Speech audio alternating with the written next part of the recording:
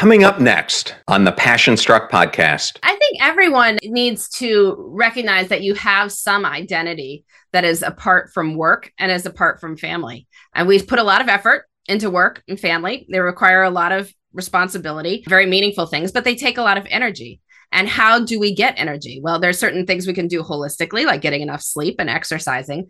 But often we draw energy from doing meaningful things that we personally find enjoyable. So I challenge people to take one night for you, one night a week or the equivalent number of weekend hours, do something that is not work, that is not family, that you personally find fun.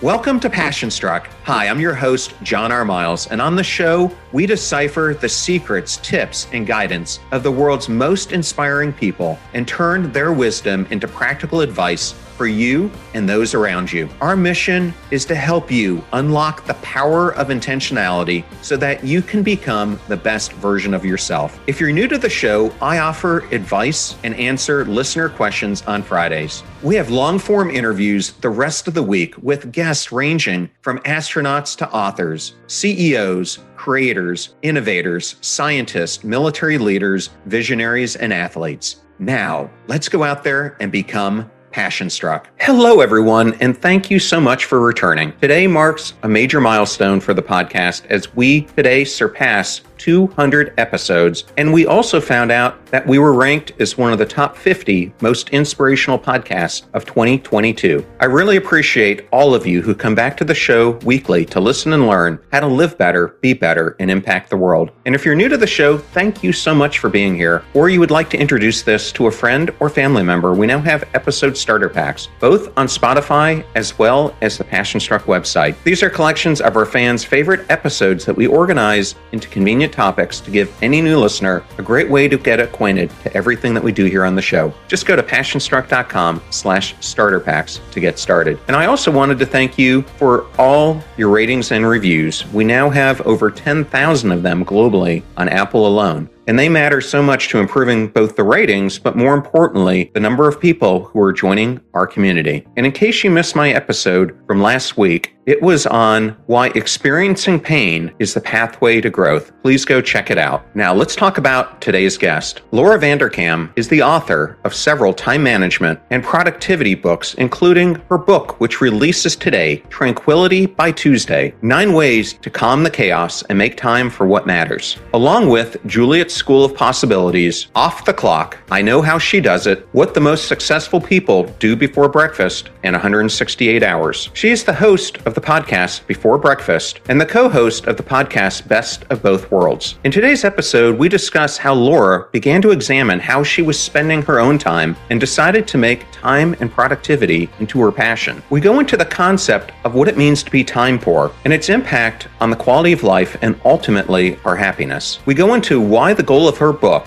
isn't to tackle the big parts of a reader's life, but instead, how do you change your average Tuesday? We then dive into the 9 rules of time management, which include give yourself a bedtime, using your Fridays to plan the week ahead, the need for open space, why we need to take a night for ourselves, why it's so important to batch the little things, and being effortful about being effortless. That and so much more. Thank you for choosing Passion Struck and choosing me to be your host and guide on your journey to creating an intentional life. Now, let that journey begin.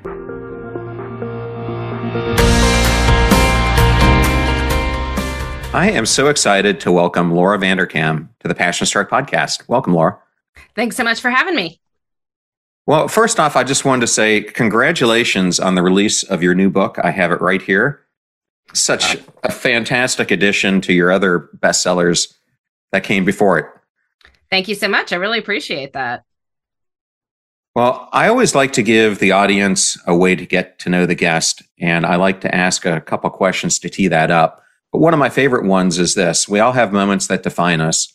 What is a moment that defined for you how to look at your time and how you're using it?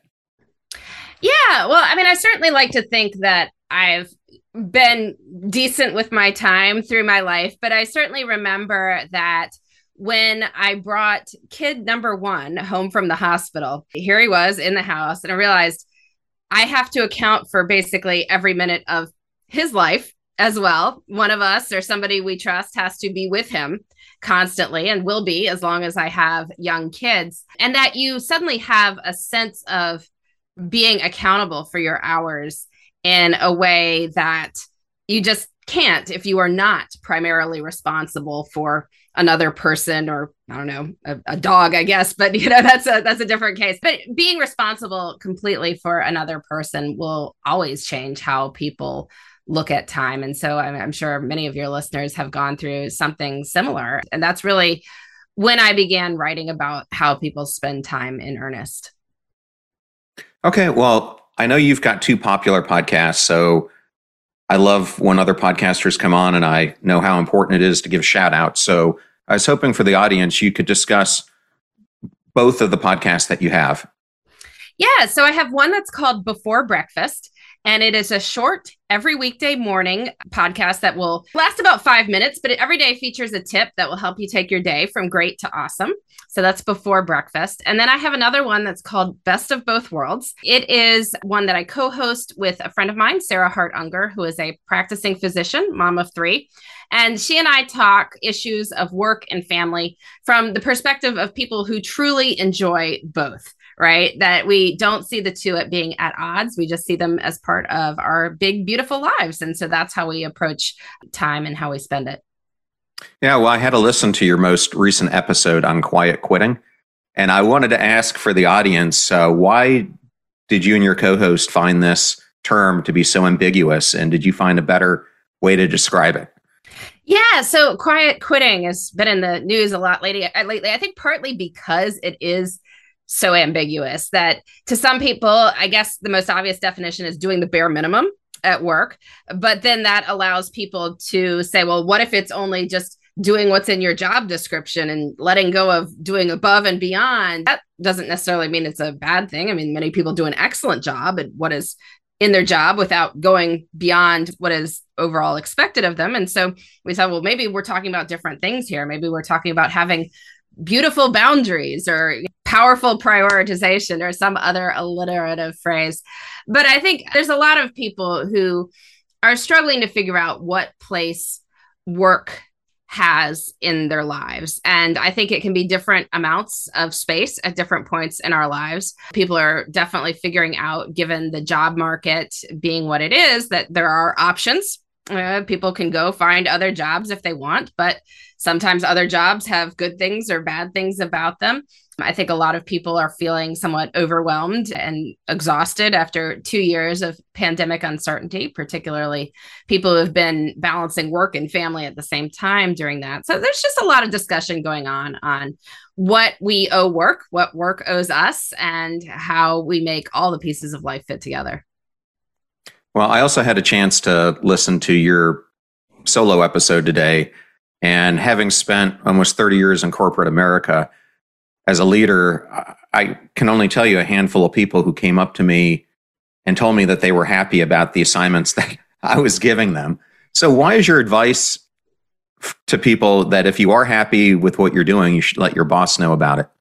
Yeah, so this episode on the day we're recording this was called If You're Happy, Let Them Know It, based on kind of the children's song, If You're Happy. And just that people complain a lot. And I'm sure anyone who's been in management has been the recipient of lots of complaints over the years when people don't like what they're doing or are unhappy about some aspect of their lives.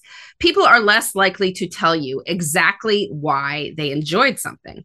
So if you do like something, having a conversation with your manager about what that was vastly increases the chances that you will get to do that thing more in the future and get to do the specific aspect of it you liked if you do enough self-reflection about this. I mean, different people can like projects for a different reason. I mean, if you're put on a committee to organize a company-wide event, some people might enjoy that because they enjoy organizing events, right? And that's the part they like and that they'd like to do in the future. Somebody else might like it because they got to meet new people from all over the company and they could have been doing whatever. It wasn't that it was an event. It was just that they enjoyed the meeting new people aspect and all that. And so if you can identify what that is and tell your manager, like, by the way, I found out I really enjoy events. Well, then your manager knows, hey, we're going to do a department retreat next year. She should definitely be the one who's planning that. Whereas if you say, I loved it because I got to meet all these other people, then she knows to put you on a task force that's doing a company-wide retention event or something. It's just a different sort of way of thinking about work. But by telling people what you like, you can spend more of your work hours doing the things you enjoy. Over time, since there's only so much time, you'll spend less time on the things you don't want to do.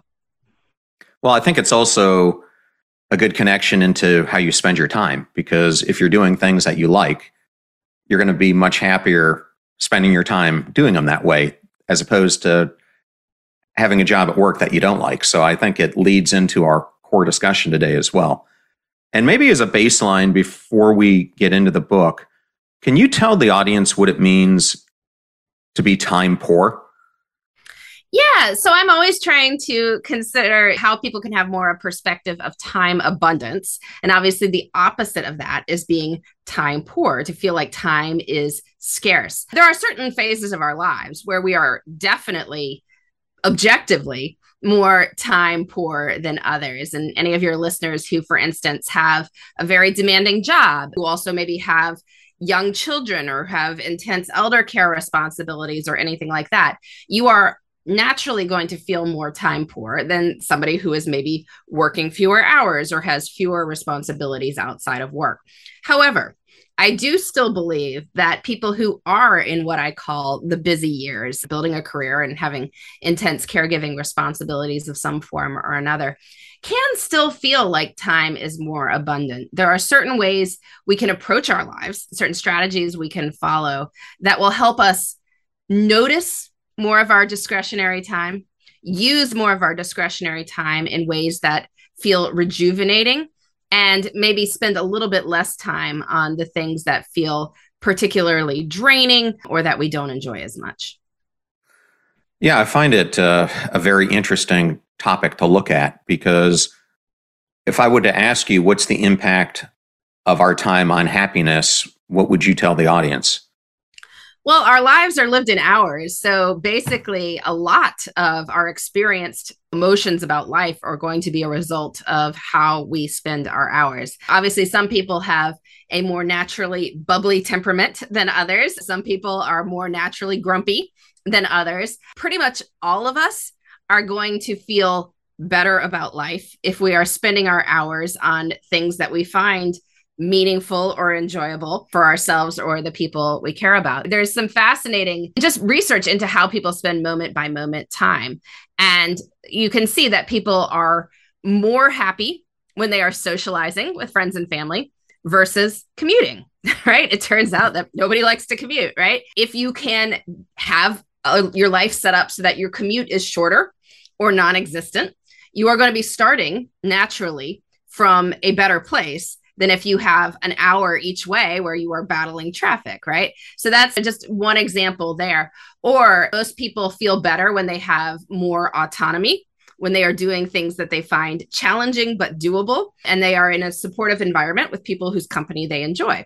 So if you spend more of your work hours with those three categorizations there, and fewer hours on things that you don't have a whole lot of control over with people who aren't as supportive and that you find incredibly dull or you find outside of your ability to do. I mean, those hours are going to be unhappy, no matter if you're a happy person or not happy person. So I think that how we spend our hours has a huge effect on our overall happiness. And the good news is that for the most part, have some amount of choice over how we spend our hours. Even if we have made choices in the past that have sort of locked us into current ways of spending our time, you live somewhere far from your job, you kind of have that commute. You can still, over time, decide to make those hours better or figure out if there's a way to spend them in different ways. Lots of choices can be changed if you give yourself 6 months, a year, something like that. Yes, well, I know myself, I feel when I'm time poor, it directly impacts the quality of life, both for what I'm able to do for my own self-awareness, but also relationships with kids and partners and friends. So it really is important to make those intentional choices about how you're spending it. And it's interesting, I recently had Dr. Cassie Holmes on the podcast, who's also an expert in time. She teaches at the Anderson School of Business at UCLA.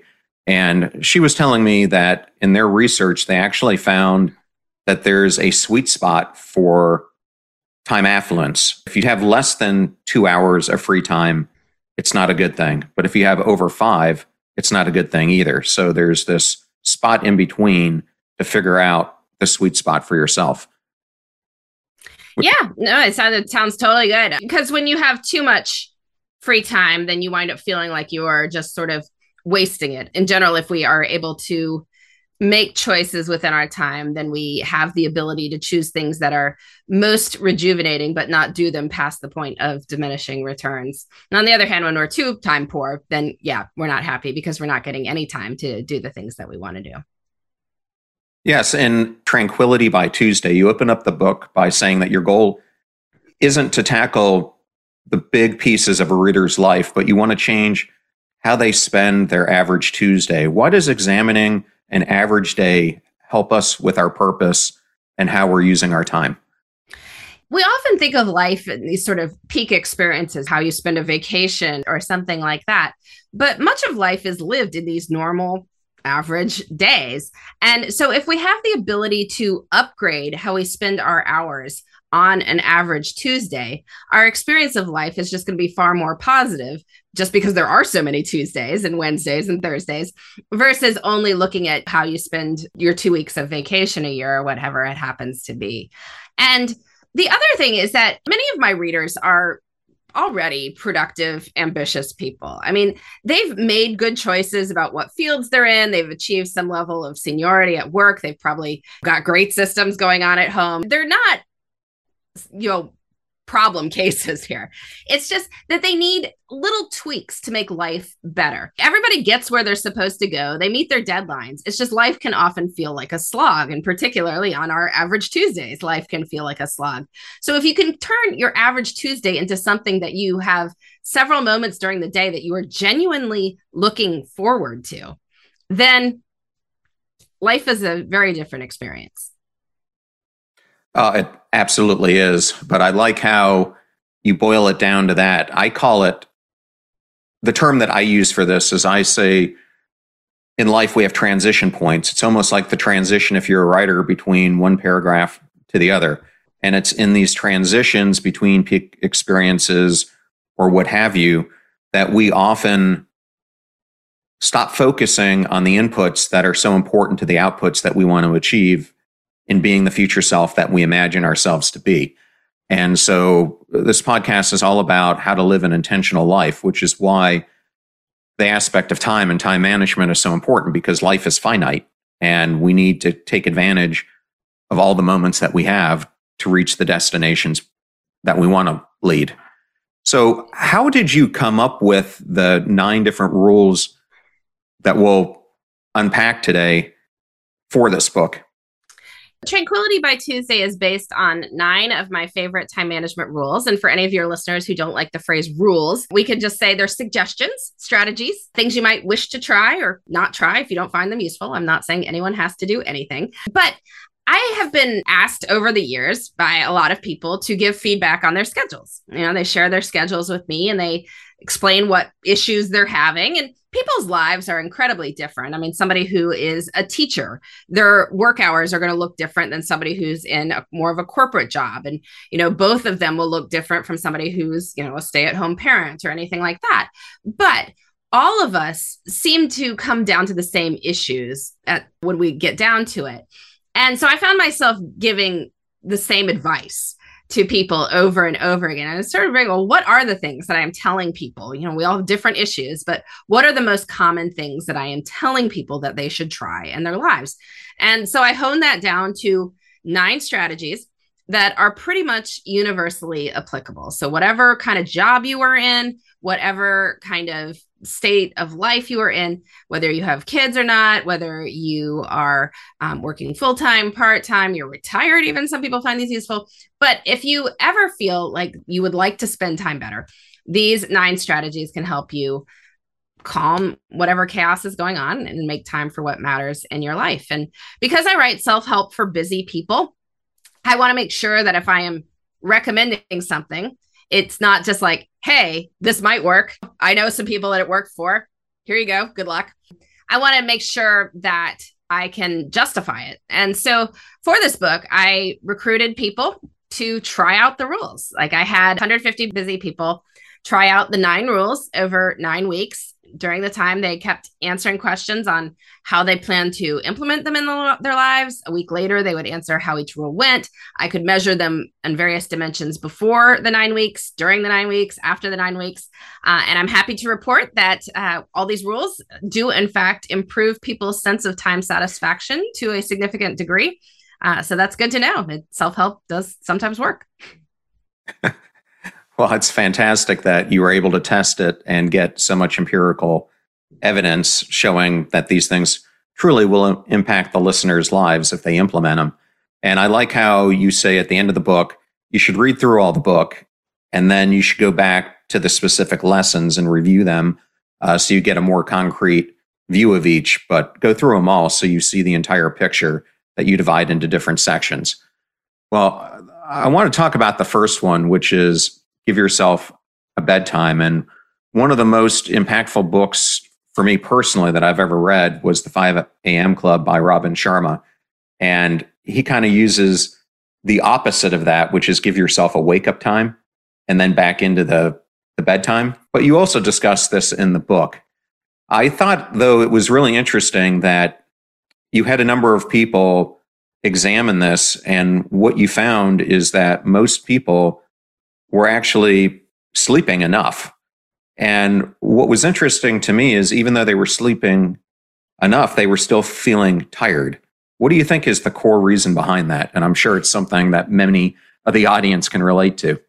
We'll be right back to my interview with Laura Vanderkam. Your business can't keep waiting for your dream hire to sweep you off your feet. How do you find them right now? You need Indeed, which is the hiring platform where you can attract, interview, and hire all in one place. Don't spend hours on multiple job sites looking for candidates with the right skills when you can do it all with Indeed. Find top talent fast with Indeed's suite of powerful hiring tools like Indeed Instant Match, assessments, and especially with virtual interviews, Indeed saves you time. You can message, schedule, and interview top talent all in one place, and also join over 3 million businesses worldwide using Indeed to hire great talent fast. Indeed knows when you're growing your business, you have to make every dollar count. That's why when you sponsor a job, you only pay for quality applications from resumes in our database matching your job description. Visit Indeed.com/PassionStruck to start hiring now. Just go to Indeed.com/PassionStruck. Indeed.com/PassionStruck. Terms and conditions apply. Cost per application pricing not available for everyone. Need to hire? You need Indeed. When I need to go to the drugstore, I always seem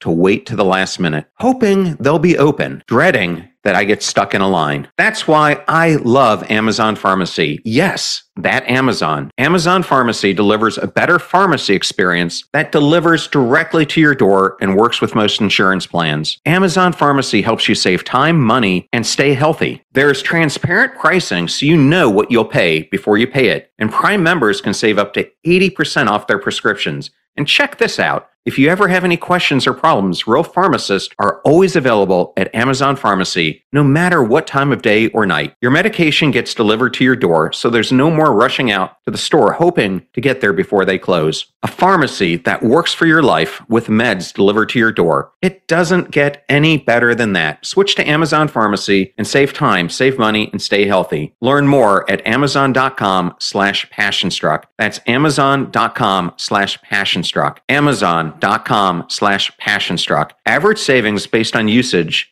and inside RX data as compared to cash prices. Average savings for all generics are 78%, 37% for selected brand medications. Restrictions apply. Please consider those who support the show and make it free for our listeners. Advertiser deals and discount codes are in one convenient place at passionstruck.com/deals. Now back to my interview with Laura Vanderkam. Yeah, so this has been a puzzle I have been pondering for years, which I study time use data. You have people record how they spend their time, looking back over the previous day, recording an entire week. There's solid evidence that people in general get enough sleep from a numerical perspective.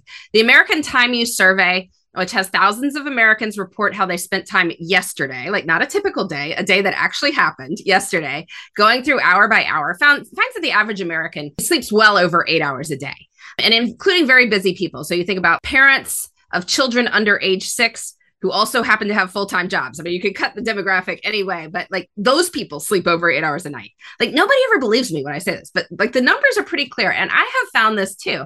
I have done time diary studies. I did one a few years ago of women who had 6-figure jobs and who also had kids at home, right? So the people we often talk about as being like incredibly harried, so many balls in the air with like very demanding high performance jobs and also managing a household, they slept 54 hours a week on average, which comes out to 7.7 hours per day, like well within the range of what sleep specialists tell us to get.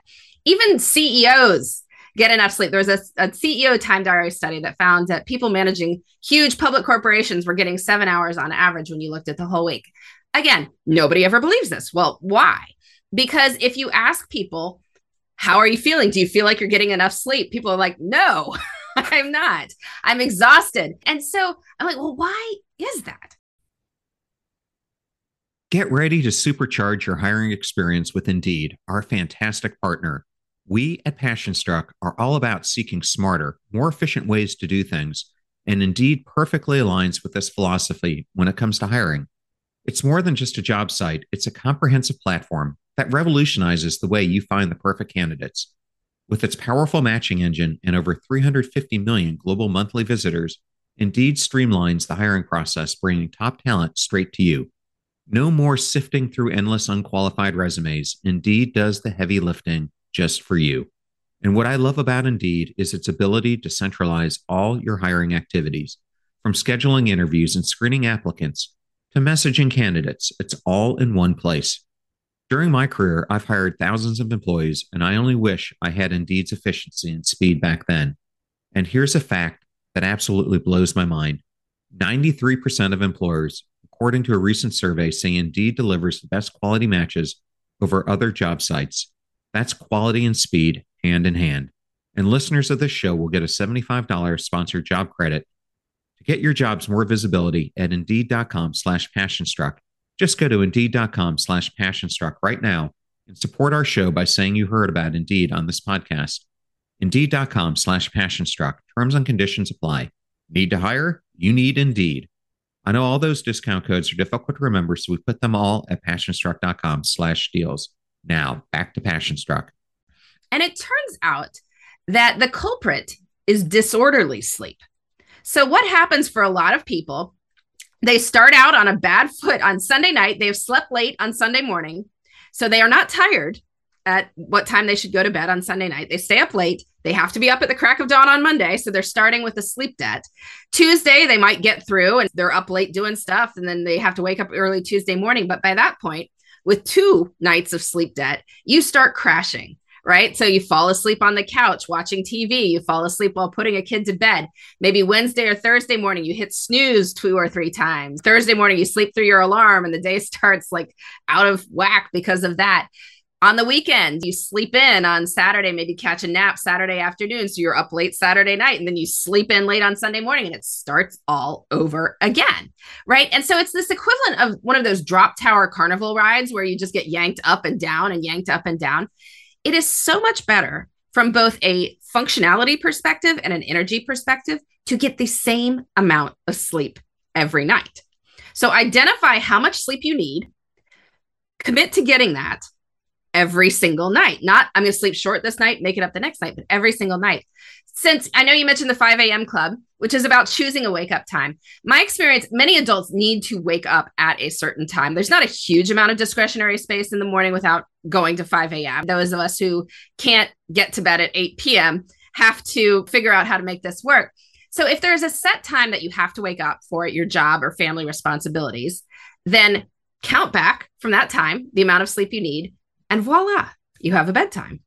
And the idea is that you should commit to getting in bed at this time every night, unless you have a really good reason not to. And maybe you can move it by an hour on weekends, but any more than that is going to make Monday morning much more painful than necessary.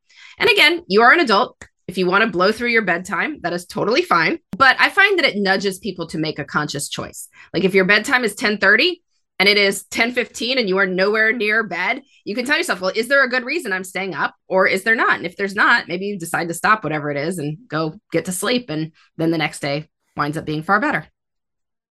Yes. And for the listener, if they haven't checked out the episode that we did with Dr. Sarah Mednick, she's a sleep expert from the University of California, Irvine, and a huge advocate of what Laura, you're saying, which is that it benefits us so much if we get into a regular habit of going to bed at the same time and waking up at the same, because it sets your circadian rhythm in many ways, as well as going outside both at dusk and first thing in the morning when the sun comes out, for not with sunglasses on, but you got to look at it through your natural eyes. Something Andrew Huberman talks about a lot as well. Yeah, well, building any sort of habit worth your time, it makes the days more mindful. If you have, most of us are pretty clear on the idea that the day has a beginning. Like there's a time when you wake up and that's the beginning of the day. We are a little bit fuzzier on this notion that each day has an end. And by setting a time when the day ends, like you get a more concrete perspective of how many hours there are you are working with, and you can start to make more mindful choices of where all those hours go. Yeah, you also build habits and routines around knowing what your pattern is before you're going to get yourself into bed. So you get in that cadence and it helps you overall. Well, I recently interviewed Jeremy Utley, who's a professor at the Stanford Design School, and we talked a lot about advice that not only does he give his students, but he and the professor he teaches it with gives to CEOs of major companies that they work with. And that is, they tell them at times to completely take Fridays off. And your rule number 2 is about planning on Fridays and examining your career, relationships, and yourself. Why is it so important to build such an important habit like that? Yeah, so planning on Fridays, this rule encompasses 2 parts. I mean, one is that we need to plan. Like if somebody has a lot of moving parts in their lives, we can't keep everything in our heads. We can't just react to stuff coming up. If we plan our lives in weeks and give ourselves a designated weekly planning time every week, we start to feel far more in control of the chaos. And since you are one person with one life, I don't find it's very helpful to separate out like, oh, I'm planning my work. It's like, well, you have other time too, and that's going to affect how you perform at work as well. So I tell people to think about the upcoming weeks on Fridays and to figure out what is most important for you to accomplish professionally, in your relationships, and for yourself. Designate a couple priorities, figure out where those things can go, then look at what else you have to do over the course of the week. Figure out what is expected of you, what you want to get done, where those things can go. Figure out if you can solve any problems, right? There might be logistical problems that you can figure out. And if you're thinking about work and home and relationships all at the same time, you're going to see any conflicts and be able to hopefully ward those off at the beginning. As for Fridays, though, I find that it's a really good time to look forward to the next week. I mean, partly most people are not doing much of consequence by Friday afternoon. It's what an economist might call a low opportunity cost time, kind of sliding into the weekend after lunch on Friday. And so if you're going to waste this time anyway, you may as well repurpose it to look forward to the next week. And by doing it, planning at this point, you can turn what might be wasted time into some of your most productive minutes overall. I find that it also allows us to use Mondays. Like if you plan your week on Monday morning, it's really hard to get going on executing stuff until later in the day on Monday or maybe even Tuesday. And so again, if people are sliding into the weekend by Friday, you've just shortened your week if you're planning on Monday. Whereas if you plan on Friday, you get more of a work week. But I think the biggest reason is that even people who love their jobs can often wind up feeling a little bit of trepidation by Sunday evening, the Sunday scaries, as people call it. And what that is your brain knows there's a ton of stuff waiting for it on Monday morning, but it doesn't know how it's going to deal with it. Like it doesn't have a plan. And until you have an active plan, your brain is just processing over and over and thinking about it and feeling anxious about it. Whereas if you go into the weekend with a plan, because you have planned your week on Friday, you might be able to relax a little bit more and enjoy more of your weekend. Yeah, I was definitely feeling that this week. We did the abnormal thing of going to a concert on Sunday night on a week where I had 5 interviews plus a solo podcast to get out, and all of them are authors, so I've got to read all their books as well. So I was sitting there at the concert just thinking about, wow, how am I going to do tomorrow when I got an interview at 9:00 the next day? But it definitely makes you think about those things, as you said. The idea would be that if you plan on Friday and sort of have a sense of when you're going to at least skim everyone's books before their interviews or whatever. And you would look at the week and say, oh, well, there is a 9 a.m. Monday. So I got to make sure I do that person's prep on Friday because you're looking ahead a couple of days. Then you can enjoy the concert because you are planned for Monday morning at 9 o'clock and you have a plan for when you'll deal with everyone else. Yeah. Well, luckily I read your book a couple of weeks ago because your publisher was smart enough to give it to me about 6 weeks ago. So I was able to build it properly in so I could read the whole thing. Sounds good. Which I'd love to do. Well, another thing that caught my eye in this chapter, and it makes me think back to this interview I did with this guy named Trav Bell, who lives in Australia, and he somehow got the domain, the bucket list guy. And what I liked about the book is you told the reader to create a list of 100 dreams. And it was interesting because when he did his TED Talk, it's amazing how few people have really written down their dreams. Some people have it in their head, but it only came out to about between 5 to 10% have actually written down their bucket list or their aspirations. What's your advice on that? Because it caught my eye when I saw it. The reason to do a list of 100 dreams is a little different than a bucket list just because I'm thinking about what goes on it. But this was an exercise that was shared with me a couple of years ago by a career coach named Caroline Suniza Levine that she did with her clients. And the idea is that 100 items is a lot.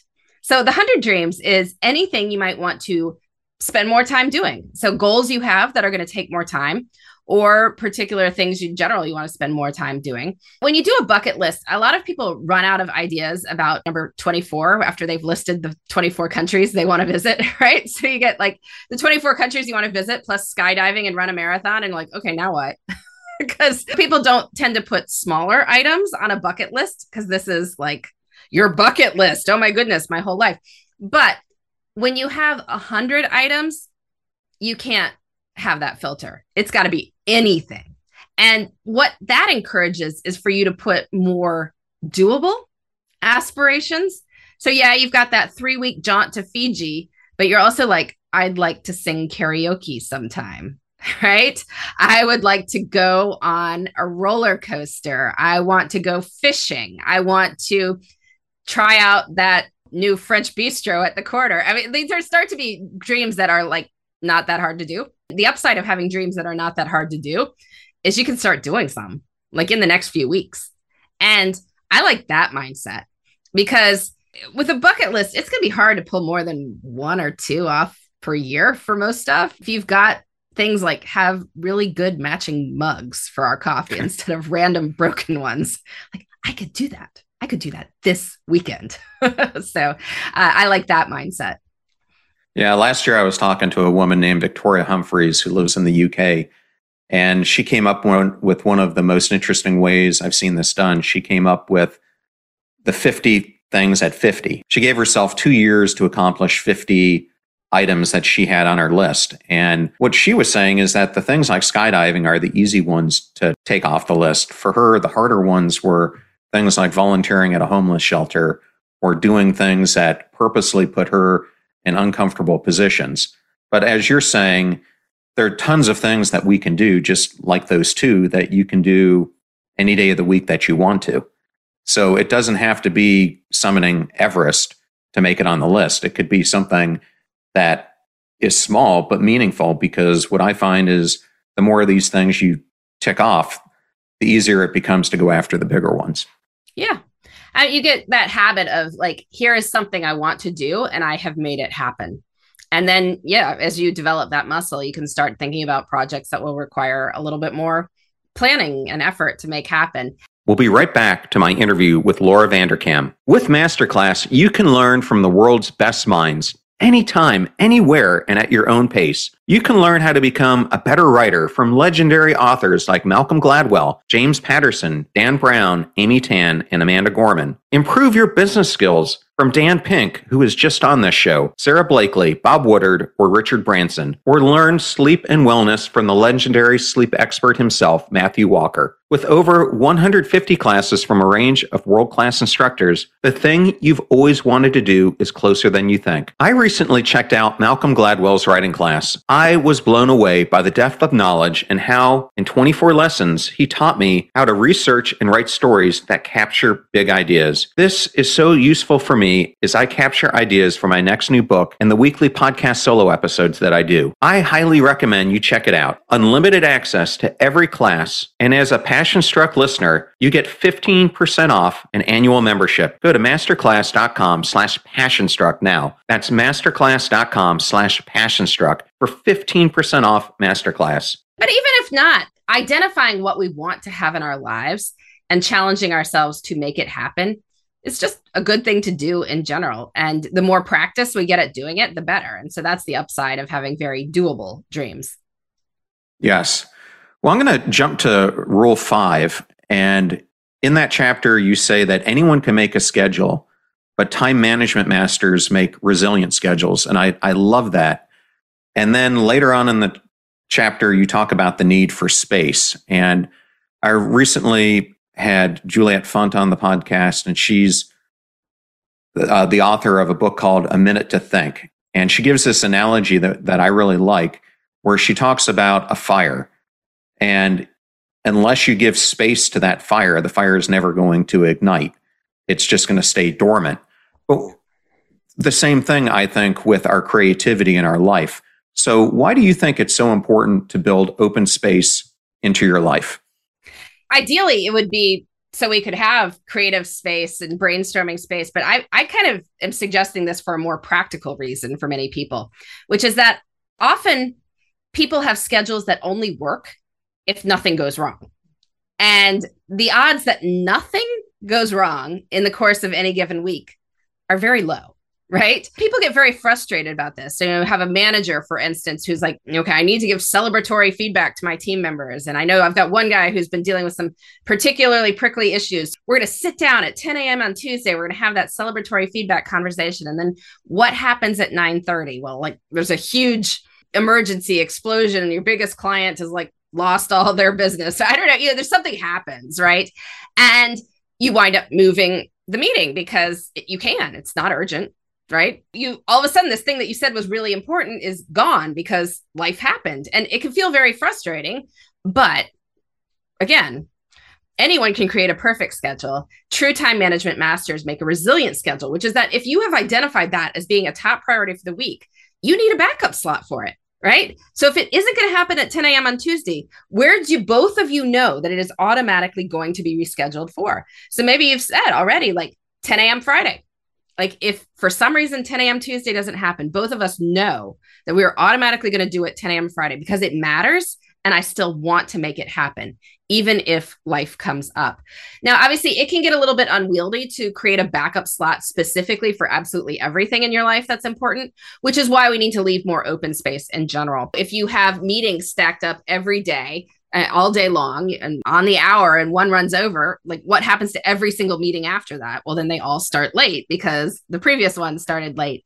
And so that's very frustrating as well. But if you have even 30 minutes, an hour of open space in your day, you can get caught up from the previous and then start over from the beginning and not have everything after lunch be hideously behind. If you have something urgent come up that you have to deal, then it doesn't totally displace a priority. Your priority has a space to go. If you have open space on, let's say, Friday afternoon is completely open, well, it can go there. Or maybe something wonderful comes up during the week, right? You've just gotten a request for a proposal for something really huge that you want to do. If you have zero open space, you're going to have to bump something else to take that on.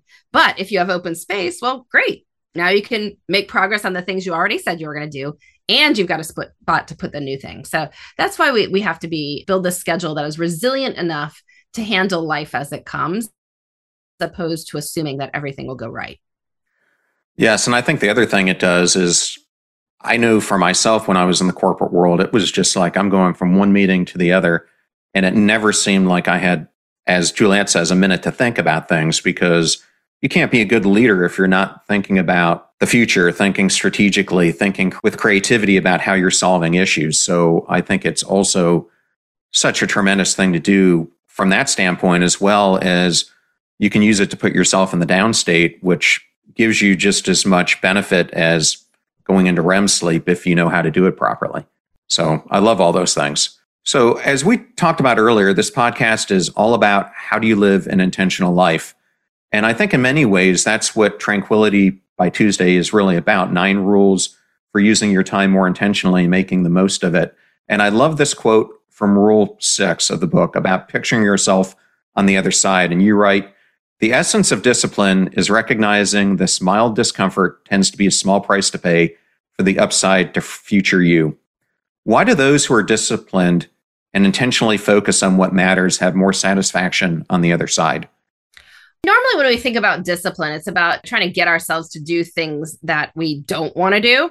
But I find that it's often just as difficult to get yourself to do things that you actually do want to do, or at least you want to have done. And you know that you will probably enjoy it while you're doing it. It's just that there's this inertia that's required. And so this chapter on one big adventure, one little adventure, I'm trying to get people to plan more like memorable, interesting things into their lives. And I'm sure many of us have had this experience. You're like, well, I'm going to go visit this new place after work. Like I've heard great things about this sculpture garden in a park that's a little bit out of the way from the way home from work. I'm going to go do that. And then you get to the end of the day and you're tired. Oh, I'm kind of hungry. Like, I'll just drive straight home and I'll do it some other time. It's like, well, you would have really enjoyed it. Like it would have been a really cool end to the day, but you have that inertia. And so it's just hard to overcome that inertia, even if it's in the pursuit of something you actually do really want to do and would enjoy. I challenge people in the pursuit of happiness to picture yourself on the other side. Like in 90 minutes, you're going to be home one way or the other. In 90 minutes, this next 90 minutes will be over, right? It will only be a memory. So knowing that, would you rather have the memory of having walked around that cool sculpture garden or not have that memory of having walked around the cool sculpture garden? And most of the time people are like, well, I'd kind of like to have had that memory. That's why I said I was going to do it. Like I want to do it.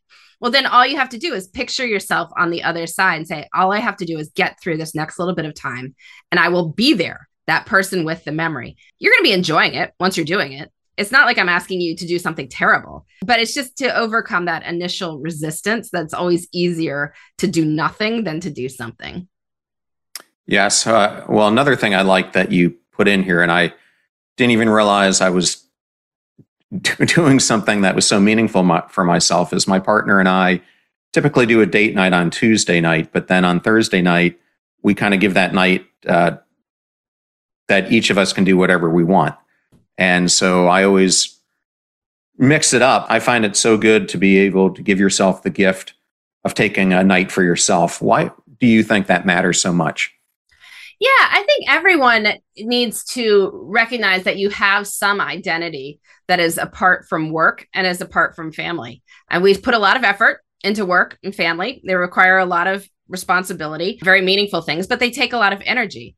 And how do we get energy? Well, there's certain things we can do holistically, like getting enough sleep and exercising. But often we draw energy from doing meaningful things that we personally find enjoyable. So I challenge people to take one night for you, one night a week or the equivalent number of weekend hours, do something that is not work, that is not family, that you personally find fun. And ideally, you can make a commitment to this. So this is something like join a choir, join a softball league, volunteer regularly somewhere.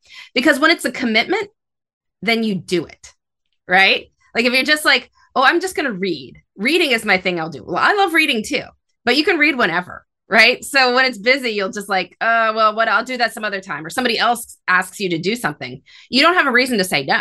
Right? Your kid wants you to drive them to the mall again, and this is your time you're going to be reading. Well, your book's not going anywhere. You can do it later. And so you wind up kind of pushing forward the fun. Whereas if you are playing in a string quartet on Tuesday nights, like if you don't show up, they don't have a quartet. You have to be there. And so because it is a commitment, because your attendance is expected, you will go. And you will go even if you are tired. You will go even if life is busy. You will go even if other people would kind of prefer you did something else. And because you go, you will get the benefit of this act of self-care. Like you find it energizing, you find it meaningful, you know you feel better during it and after it. And because you have to be there, because you've made this commitment, you do it. That's the reason to choose something like that. Okay. Well, thank you for that. And in part 3 of your book, you go into wasting less time, which are habits for creating more restorative space. Why do you suggest to batch little things, and what are its benefits? Yeah, I find that even if you've got a lot of support, whether that's at work or at home, many of us wind up with small tasks that are not terrifically important. And they're not exactly urgent either. I mean, they have to be done at some point, but they should not really be our top priority. And unfortunately, we can often stop whatever we're doing to do these things as soon as we learn about them, or we do them first because we're trying to cross a lot of things off our to-do list before we get to our other work. And I think that's a mistake because we only have so much energy.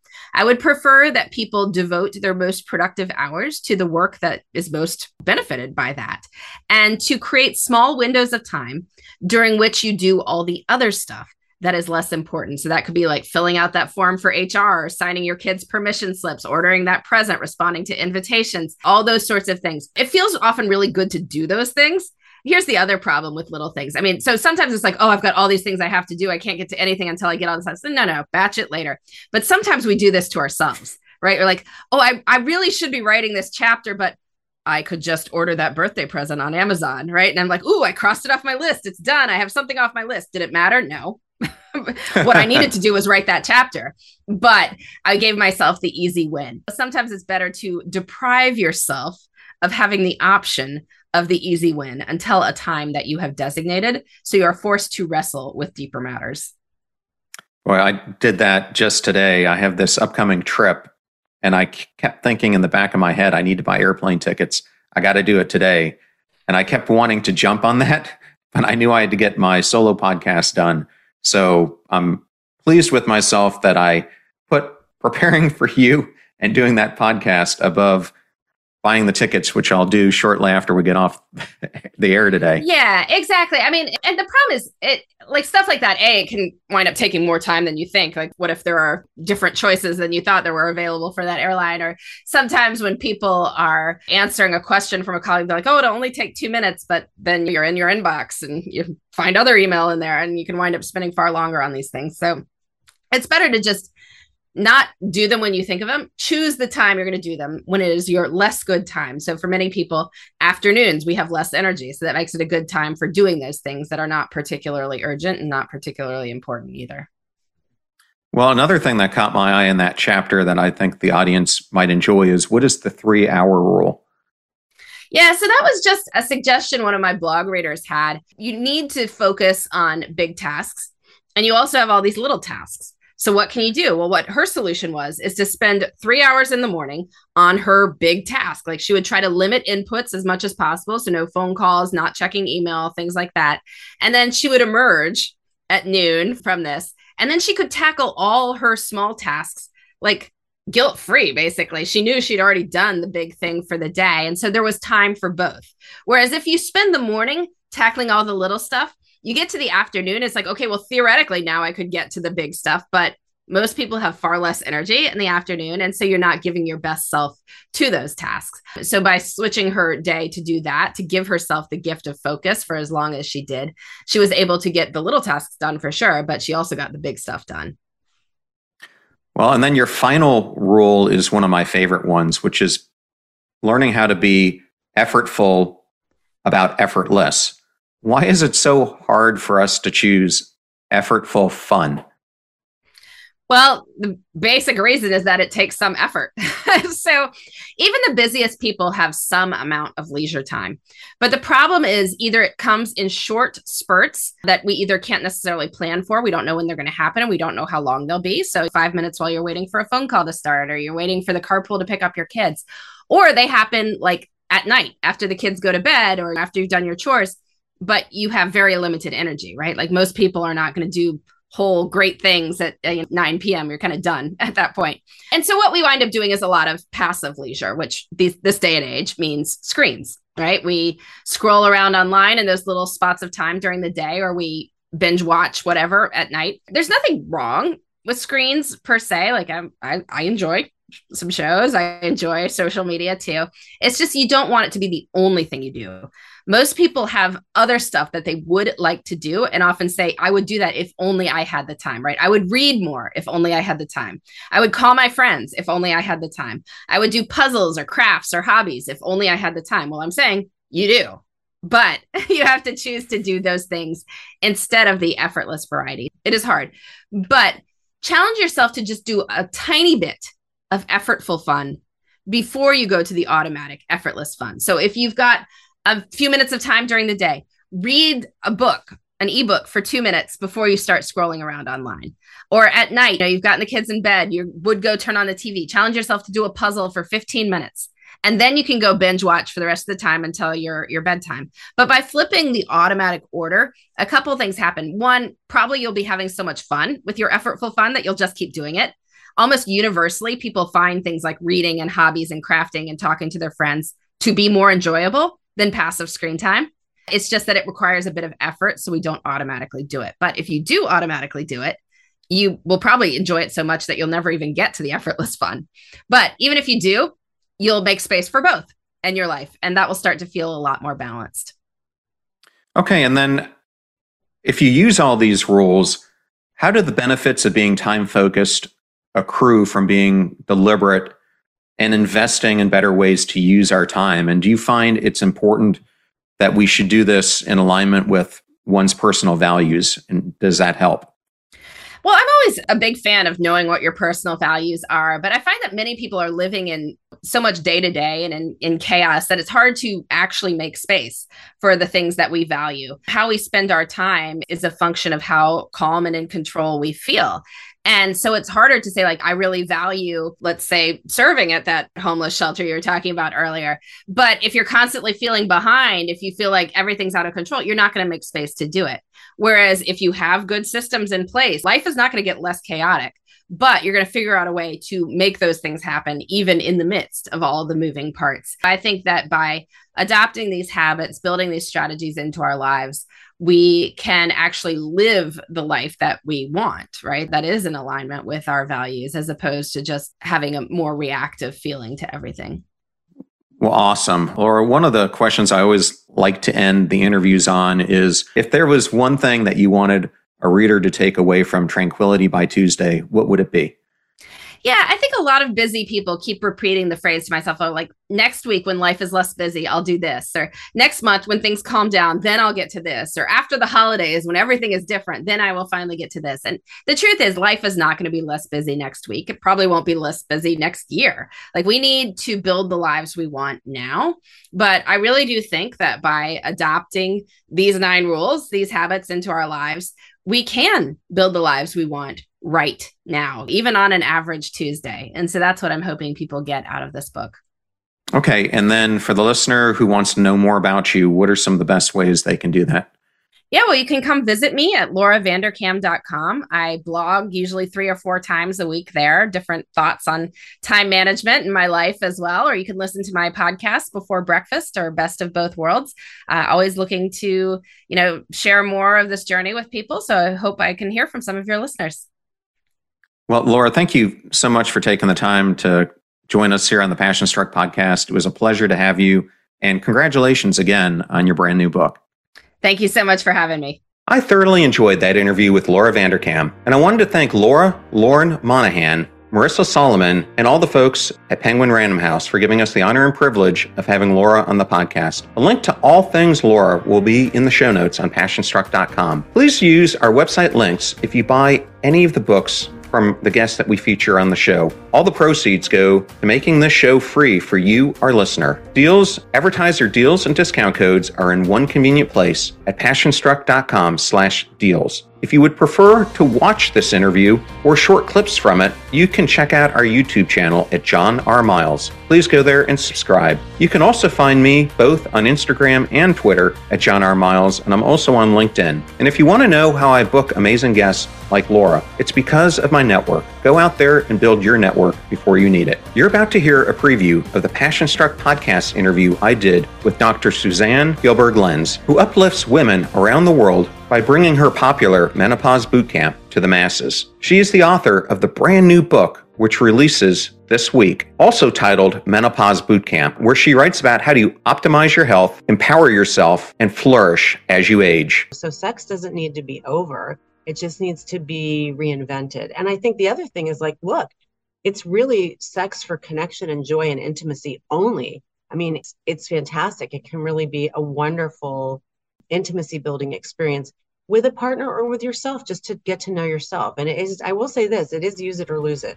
It is use it or lose it. So if we don't use it, we are going to lose it. Remember, we rise by lifting others, so share this show with those that you love and care about. And if you found today's episode on time management and productivity useful, please share it with someone who can use the advice that we gave here today. In the meantime, do your best to practice what you hear on the show so that you can live what you listen. And until next time, live life passion struck.